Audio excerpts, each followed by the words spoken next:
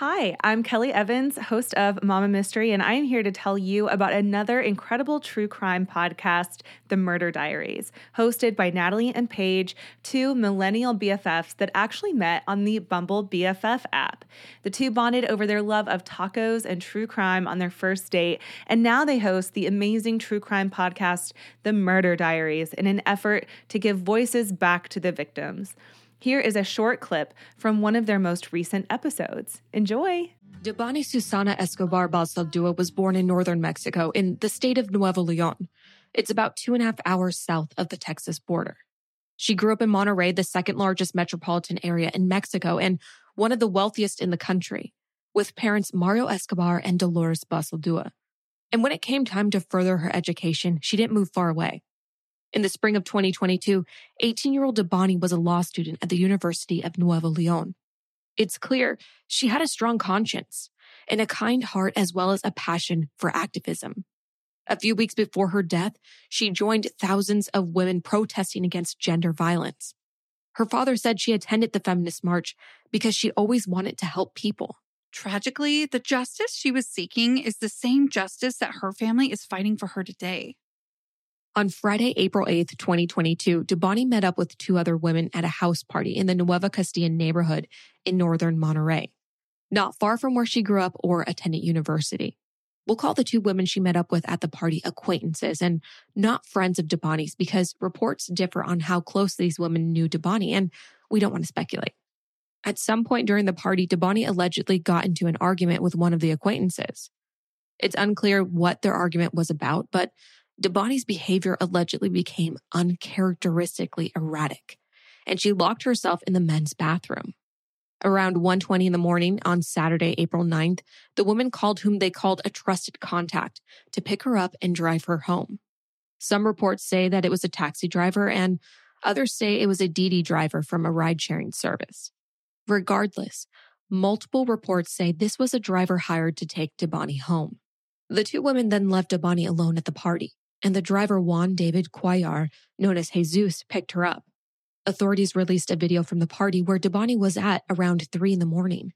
Street security camera footage shows Debani running away from a man who caught up with her and grabbed her before a group of men surround her.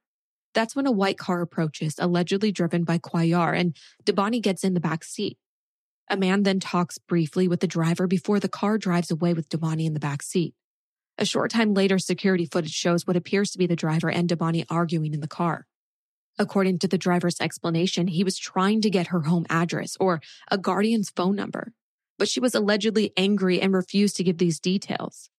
According to Debani's father, other nearby security footage suggested the driver inappropriately touched his daughter. He said he supposed his daughter didn't put up with the harassment and got out of the car. We'll never know exactly what happened in the vehicle. But around 5 a.m. on Saturday morning, Debani got out of the car on a highway that connects Monterrey to a town further north. That's when the driver reportedly took that viral photo of her standing alone on Highway 85. The driver sent the photo to Debani's acquaintances from the party as proof that she was alive when he dropped her off.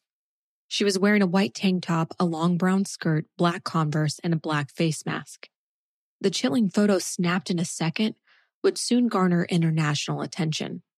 At the same time, security cameras from a nearby hotel captured footage of a young woman, Debani, getting out of a taxi. She is then seen walking to the side of a trucking company, Alcosa Transports Internationals. Her father believes she likely went there to ask for help. Later, security camera footage shows her walking toward the Nueva Castilla motel.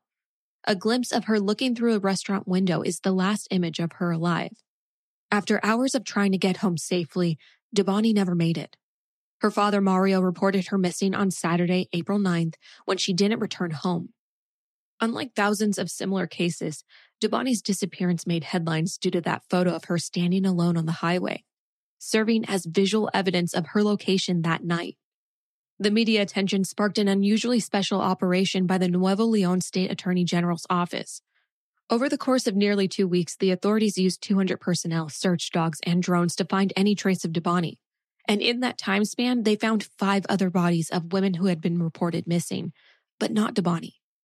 Investigators visited the Nueva Castilla motel, the last place she was seen alive, 4 times, but never found Debani.